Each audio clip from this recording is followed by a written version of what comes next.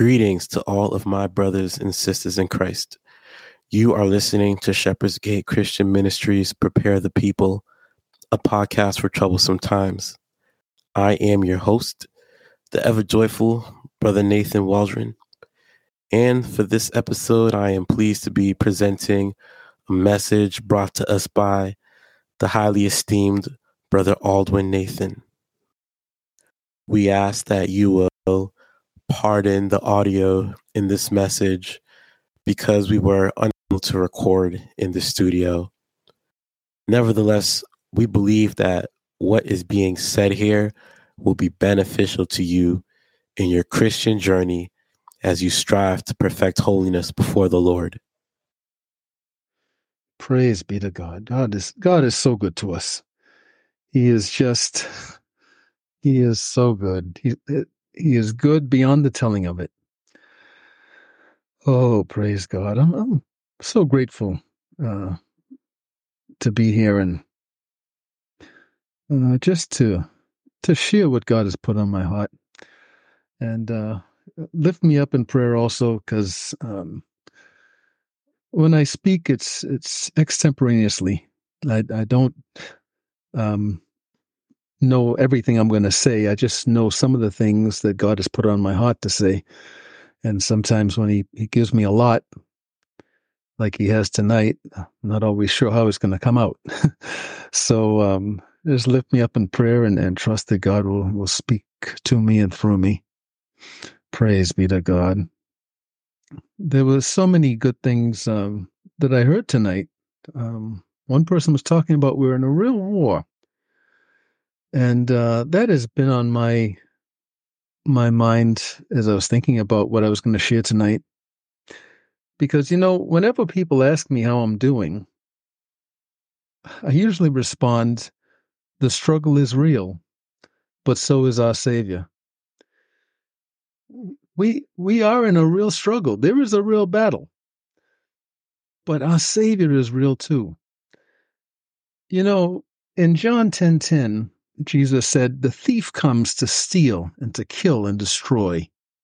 But I came that you may have life and have it abundantly.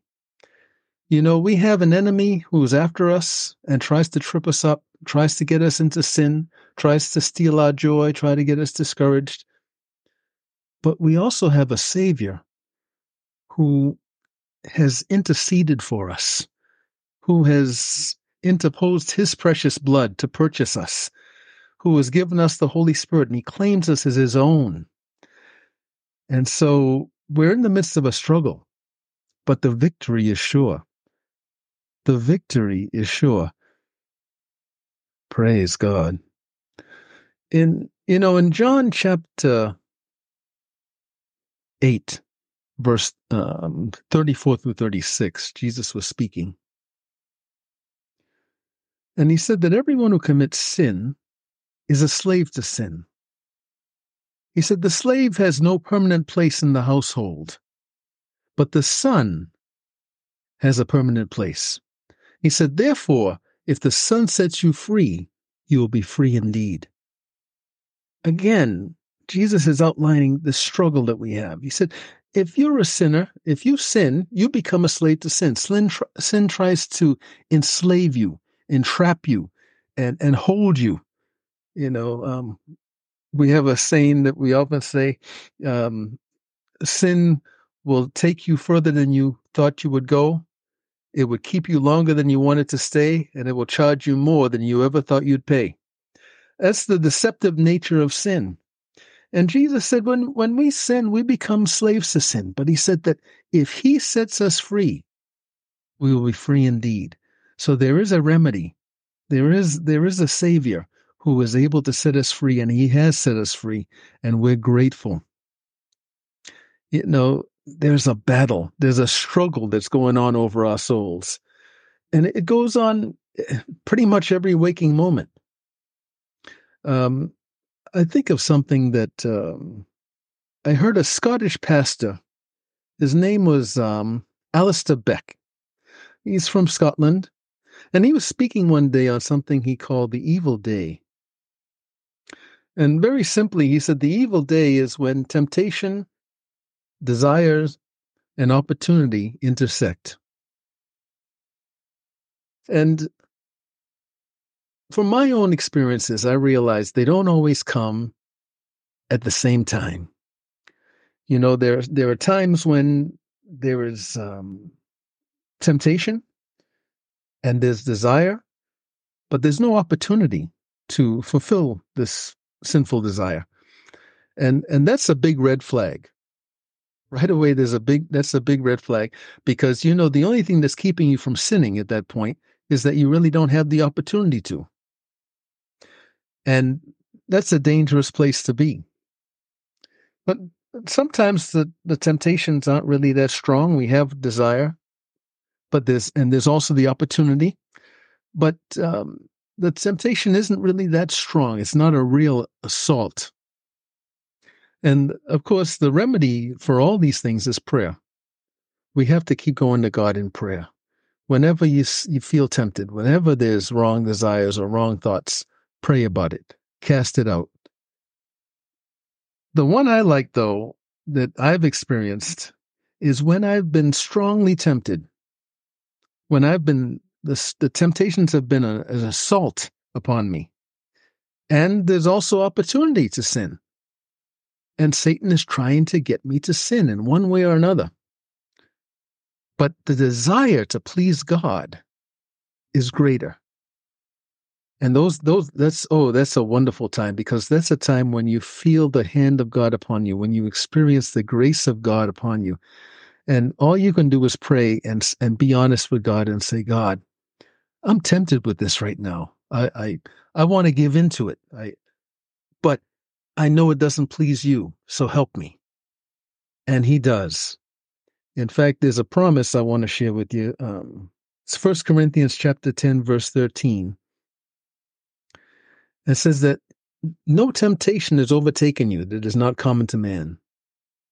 But God is faithful, and he will not allow you to be tempted beyond your strength. But with the temptation, he will provide a way of escape that you may be able to endure it. And that way of escape for me has always been prayer. Just honest prayer. Just say, God, I want to do this, but I know it doesn't please you. So please keep me from going there. Keep me from doing this. And he strengthens me, and he helps me to overcome more and more. But the thing is that even when we're overcoming, we're walking faithfully with the Lord, we can't keep our eyes off the Lord, because, you know, even when Satan tempted Jesus in the wilderness, after the third temptation, it says that he left him until a more opportune time. So he would leave us alone when we resist him. He'll flee from us, but he'll be back. He'll be back. So we have to stand strong. We have to keep our eyes out for those things that trigger us in different ways. And, you know, Satan tries to turn everything into a sin. You know, he just tries to get us to trip us up in every which way he can. You see, because he knows something. He knows that if he can get us into sin, it'll hinder our prayers. Isaiah 59, verse 1 and 2, it says, Behold, the Lord's arm is not short that it cannot save, or his ear dull that he cannot hear. But your sins have made a separation between you and God, and your iniquities have hidden his face from you so that he will not hear. Satan knows if he can get us into sin, that it hinders our prayer life. It brings condemnation upon us, and it makes it harder for us to trust God and walk with him. And it makes it harder for God to really bless us the way he wants to, because of our disobedience. So he's always going to be trying to trip you up in some way. He's always going to be trying. But the Holy Spirit will always be pointing out to us different areas where we may be struggling, where we may be falling. And one of the things I want to share tonight is the need for honest fellowship. I know there's a lot that I'm speaking on, these things are all important. In 1 John chapter 1, let's see, verse 6 through 10. Let me see.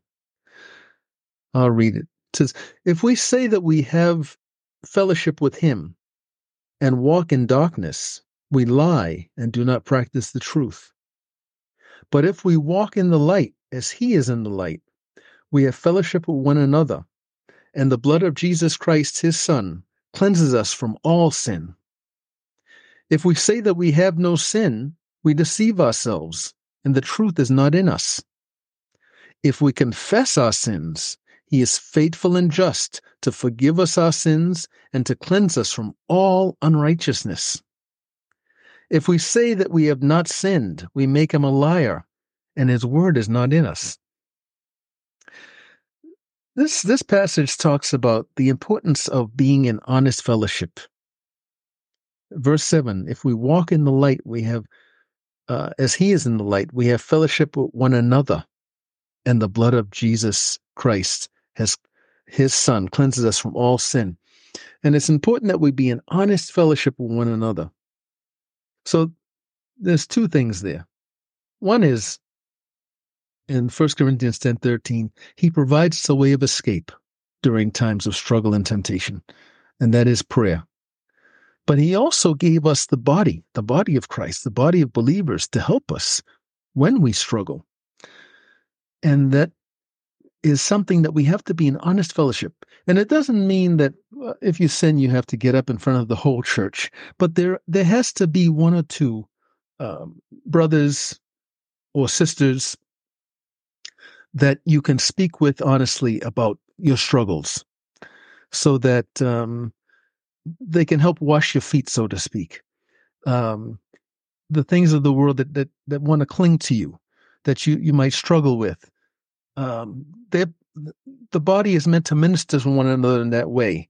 And so we can always find one or two faithful brethren that we can talk to and walk in honest fellowship with.